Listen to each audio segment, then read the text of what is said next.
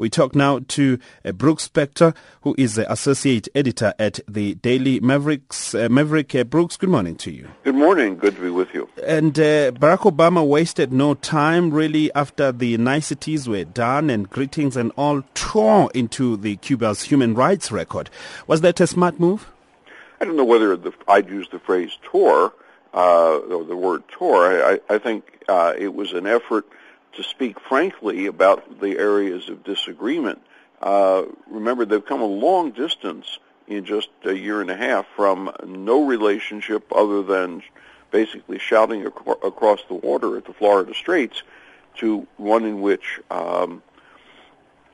telecommunications have been made easier, banking has been made easier, travel, transportation, even some investment, and certainly currency exchange, as well as people movement. All of that's happened in diplomatic terms in practically lightning speed. If there are disagreements, and there are, that's obviously to be expected. You build up a lot of anger and a lot of disagreement since 1960, and it takes a little while to get rid of it. Mm. But the question, I guess, is the strategy of at this early stage of engagement. After having not engaged for over almost 9 decades, and the issue of human rights come out quite early. What do you make of that? Well, actually, it isn't non-engagement in 9 decades. I mean, there were perfectly normal diplomatic relations till 1960. There just hadn't been a presidential visit since 1928, and that's rather a different thing.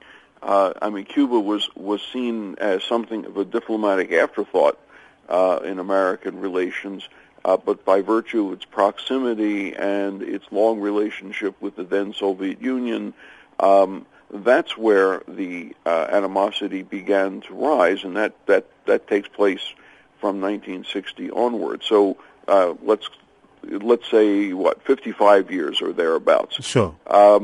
But remember that this was you were watching just as I was, perhaps, a televised joint statement and news conference. That's something fairly unusual in Cuba, and almost certainly unique for Raul Castro to have done. And the audience for those kinds of discussions were not simply the Cuban leader, but they were also domestic clientele, domestic constituencies back in the U.S., for whom human rights in Cuba, for many people, is a matter of very strong concern.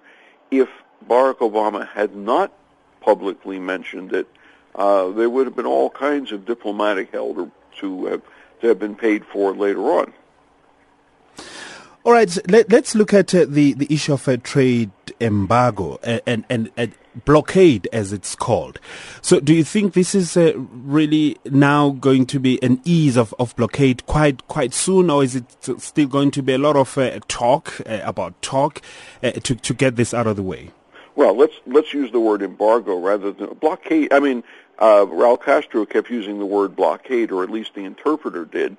But a blockade always implies military activity, naval vessels sailing ominously in front of the harbors. And embargo is what it is, or preventing the trade.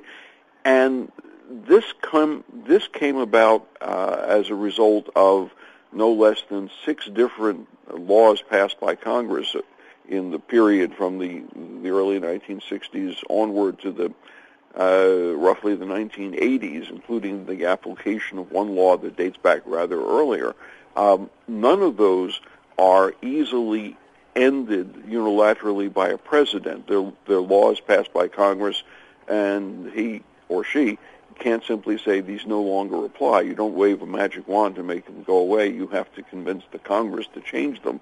And up until this point, the Obama presidency has rolled back as much of the provisions that existed, or enlarged the loopholes in them, that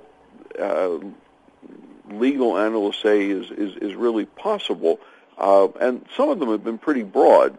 Currency exchange is now possible where it wasn't. Travel is now possible where it wasn't. And even some direct investment. What is not yet available, of course, is the sort of full universal open trade that is to be desired. And that is clearly an objective of the Castro administration. Sure. Even if American Congress isn't prepared to grant it yet.